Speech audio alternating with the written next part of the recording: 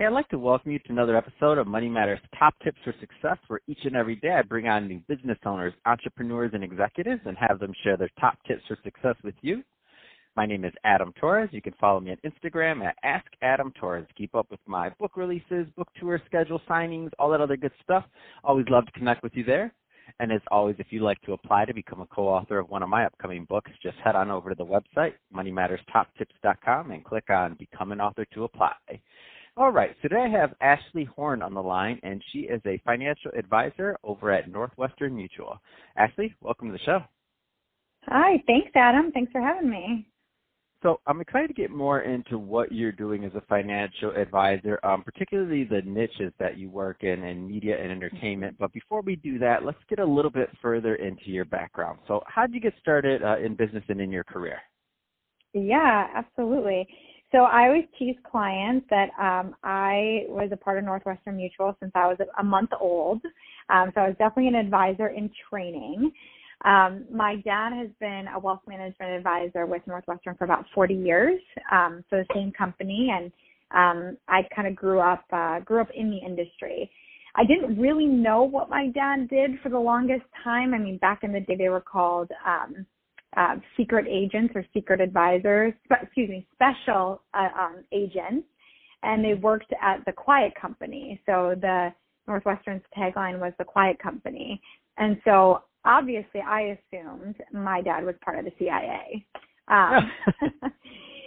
So definitely was very different when I found out what he actually did. But I have lived in Los Angeles for about 10 years, and I'm originally from the Milwaukee area. And so I moved out to Los Angeles because of the weather. If you've ever been to Wisconsin in the wintertime, it's very chilly. And I did entertainment for about less than a year when I first got there. And when I left, I was really looking for a career where I could inspire people and help people and give back. As well as just, I really liked, running my own practice and really being self-sufficient. And my dad had suggested to potentially look at doing a career at Northwestern potentially. And so that, when I went to interview with them, I just fell in love with it from the beginning. I mean, just everything that I could create working with clients, as well as the flexibility and freedom that I had, as a woman, eventually wanting to have a family and children and things like that. It was a perfect fit for me in my career with a company that I really never had to apologize for clients. I did a lot of research coming into the industry, just making sure that I represented a pretty good flow of companies and things like that. So that's a little bit about how I got started. That's awesome. And, there's some younger entrepreneurs or maybe some people that are just graduating college and they're thinking about going the financial advisor route as a career path. What kind of advice would you give them to getting started? What are some of the important things? Yeah, great question.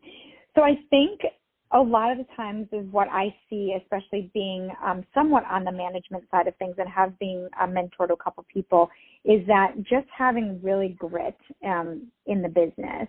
Whether I came into a completely cold market when I first started Northwestern. I really didn't know that many people because I had picked up and moved to Los Angeles from Milwaukee, never even visiting, LA ever. I just knew I needed to be there for a certain period of time. So I picked up and I moved. And so I think building a business, I think it's just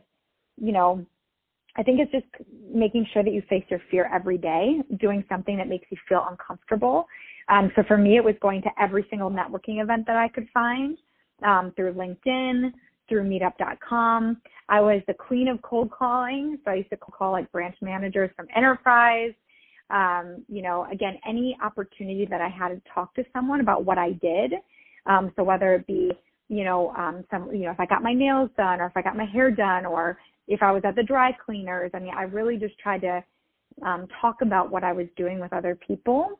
I even, just building my business, I even just went and I would leave my business card at different coffee shops, as well as I would take business cards from coffee shops and I would call them and say, hey, I would love an opportunity to sit with you and chat with you and potentially even pass business back and forth. And so really in the beginning, I really did whatever it took to, stay in this career and be in this career because I got to see the end result. So I think maybe a piece is have a mentor that's older, that's been in maybe the business for a while, or an entrepreneur that you look up to, or because I got to see what the life that my dad got to create, which is very much so the career that I wanted to create for myself, especially being a young woman, eventually not knowing what the next 30 years of my life are going to look like. It's nice that I got to have some freedom and flexibility in, again, my schedule, which is really, really important to me at the time. So definitely kind of have grit in whatever you want to do, whether it's being an entrepreneur, advisor, that sort of thing. And then also surround yourself with mentors and consistently make sure you're putting yourself in a good mindset. There are going to be really bad days and days that you're going to want to feel like you want to quit. But I would say, again, just surround yourself with good people, have a good mindset. Again, what you tell yourself on a day-to-day basis is really important to success in any type of business, in my opinion. Let's switch it up a bit, Ashley. I want to get more into what you're doing as a financial advisor, and I believe you're also just recognized. Let's talk a little bit something about that because you're not just any financial advisor. You're really doing well for your clients. Tell us more about that, please. Thank you. Yes, so I had a big accolade in my business, which is about the top 5% of the advisors here at Northwestern. There's an accolade called Forum, which is basically the great service that we give to our clients. And, who we brought on and that sort of thing, and making sure there's a formula when it comes down to it. But, yes, it was a very big deal to do that within my 7th year of being with Northwestern, especially, again, being a female. There was only approximately about 16 to 18 females that qualified for Forum, out of about 350 total. So that was a very big deal and a big honor. And again, I know people kind of always ask me how I got there, and it's like, there were the days, again, social media can sometimes be like a unicorn, amazing lifestyle reel. And, I definitely wasn't posting about the blood, sweat, and tears that I went through to get there. But I'm very honored, and it's such a great honor. So I'm happy to be here and we'll stay here. So tell me more about the type of clients you work with, because you have a couple of niches that are very interesting, especially in the market that you serve. Yeah. So I do have a business partner, and we focus on highly compensated W-2 employees, specifically working in the media technology world. I love working with badass women, and I also love working in the LGBTQ plus market, are kind of the 3 areas that we target when it comes down to who we're looking to really try to give back to. I think the reason why I kind of picked, those 2 markets, the women in the LGBTQ plus markets is, well, obviously, number one, I am a woman. And so I think the main thing is teaching financial literacy because it is something that we have full access to it, but it can be very confusing to people about where to look. It's like, it's like the food industry. It's like, okay, go vegan. No, meat's okay. No, dairy's bad. Dairy's okay. It's, there's a lot out there. And I think, again, for me, it's just creating a space where my clients can come and chat with me, especially for a female to come talk with me about personal things that are going on. Hey, I'm feeling a little moody or a little cranky that maybe they wouldn't feel as comfortable sharing with a man. I think is amazing, that connection that I get with other females, and that they really get to be their true authentic self when they work with someone like myself. And I just really found that those are 2 markets I actually really enjoy working in.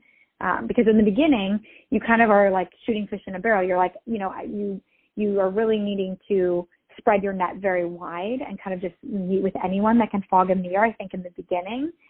And I think then you kind of have to be a chameleon a little bit and kind of change.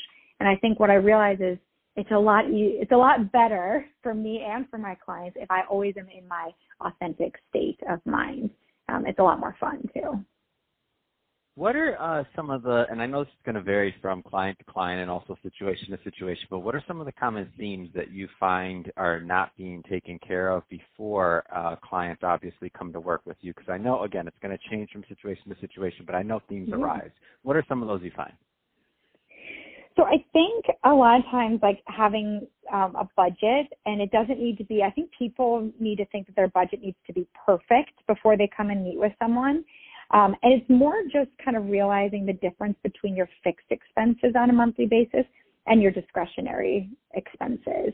I think that would be a big thing, I think, for people to kind of sit down and figure out, because your fixed expenses are obviously your rent or mortgage, like anything that you know is going to come out every single month.